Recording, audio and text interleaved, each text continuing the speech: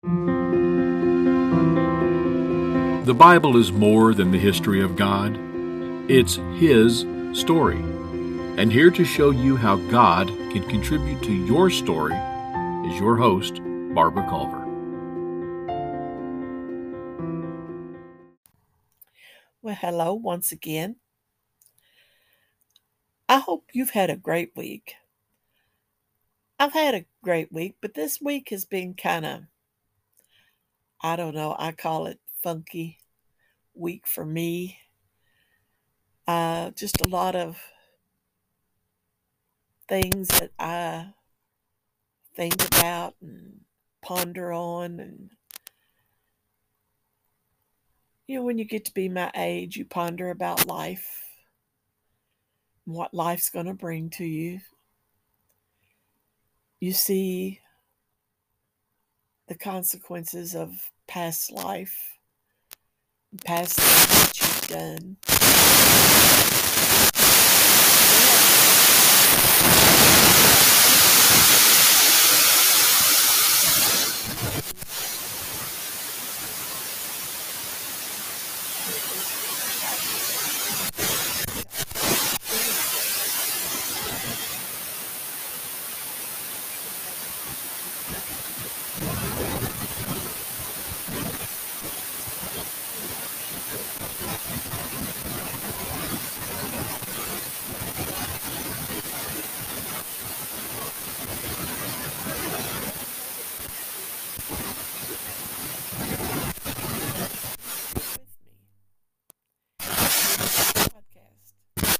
In fact, I do the speaking.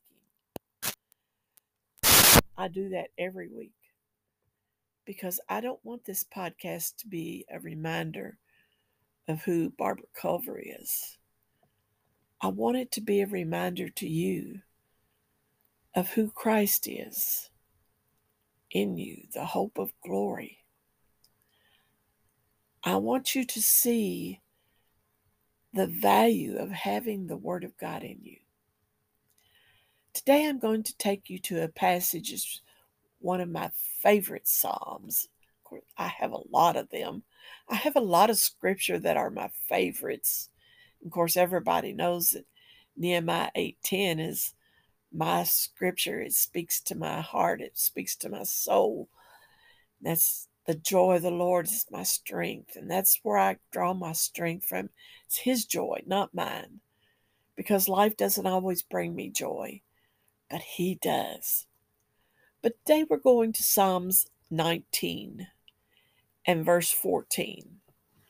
And that verse says this: "Let the words of my mouth and the meditation of my heart be acceptable in your sight, O Lord, my rock and my redeemer." It was many years ago that I started praying that verse, but I would also add at the end, that I might not sin against you. Because my thoughts lead to my words, and my words lead to my actions. And my actions sometimes cause me to sin. And so I try to take that verse in my life and make it real. I want people to know that there are times in life when you sin, you don't mean to, but you do sin. But it's the Word of God that will bring that sin to revelation to us. I was listening to a pastor the other night, and he said something very interesting, which I tell people all the time, and they kind of look at me like, you're not real. But anyway, I tell people, they say, I'm a sinner saved by grace. I'm no longer a sinner. I don't see myself as a sinner. And guess what? God doesn't either.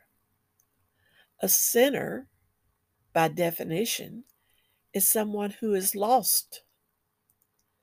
They don't know the Lord Jesus Christ. They don't have a relationship with Him. But Paul refers to those who are believers and followers of Jesus as saints. Now, I'm not perfect. I don't ever do things perfect. I don't even talk perfect. And I've been told that a lot too. But in God's eyes, you see, when He looks at me, He sees Jesus. So when He hears my words, are my words pleasing to Him? How can I make sure that my words are pleasing to Him?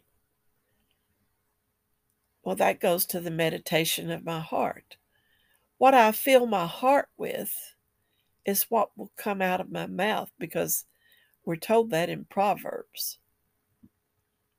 So I have to fill my heart with the Word of God, because it's the only truth that I have in my life.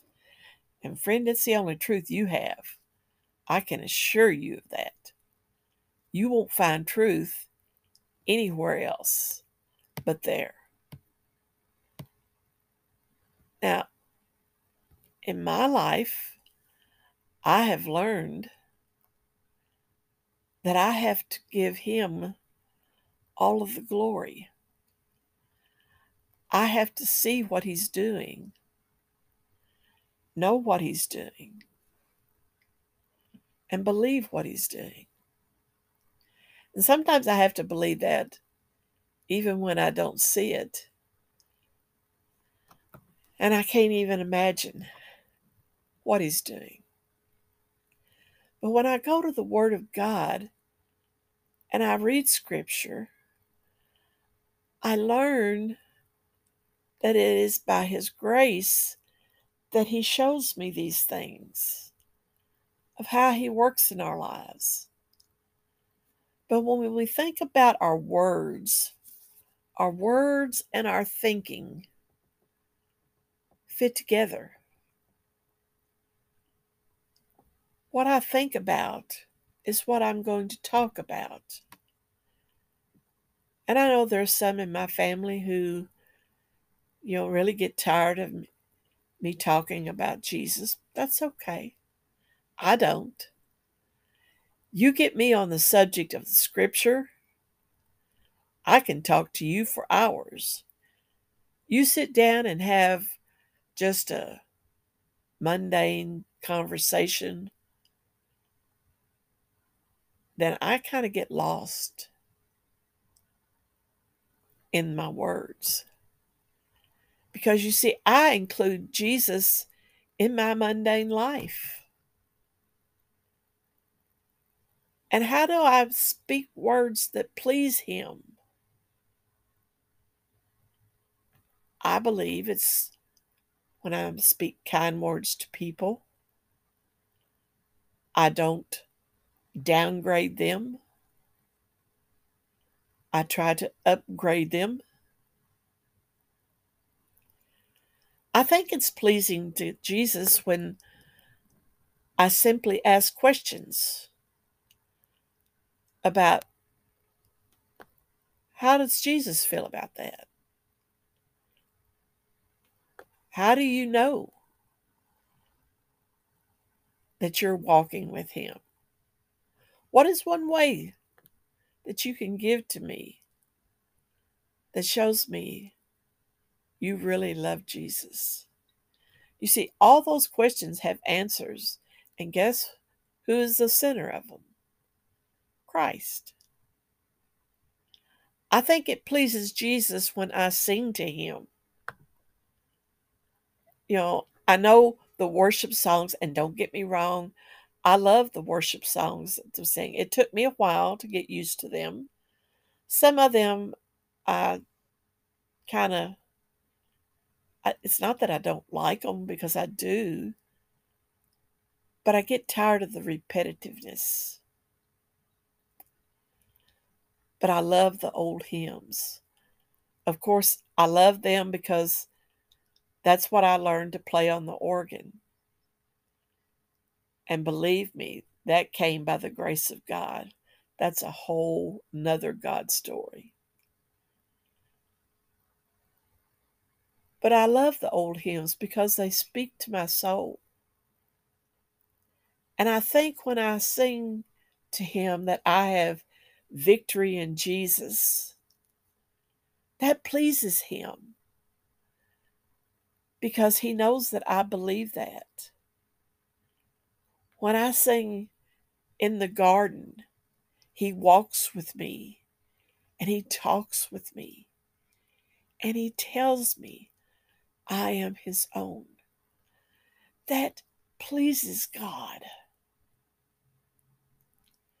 I believe it pleases God when I study the Word and then I go out and share it with people. Because that's the Great Commission. We're to go and tell about Him and what He has commanded us to do. To teach people the importance of His Word and how valuable it is in your life, and to teach people that God's love, you can't even measure it. It is so fulfilling. Pleasing thoughts come with a filled heart and a mind that's filled with the truth. Who is the truth? Jesus said He's the truth. But that truth that we find from Scripture will lead us to a speech pattern that has pleasing words to God's ears. I tell people all the time, and I have to tell myself all the time, the sweetest words to Jesus' ears, other than I believe, forgive me, is help. I need you today. Do you need Christ in your life? You put Him in your life, and you'll find out the more you need Him, the more you need of Him. I can't do without Him. And I want my life to be pleasing to Him. I may not please you, but that's okay. As long as I please Him, I'm fine. And in eternity, that will be a reward because I've made Him the core of my thoughts and my speech. Try it this week. See what you can glean from. Let the meditation of your heart be acceptable so that your words will be pleasing. I hope you have a blessed week. And until next time, bye for now.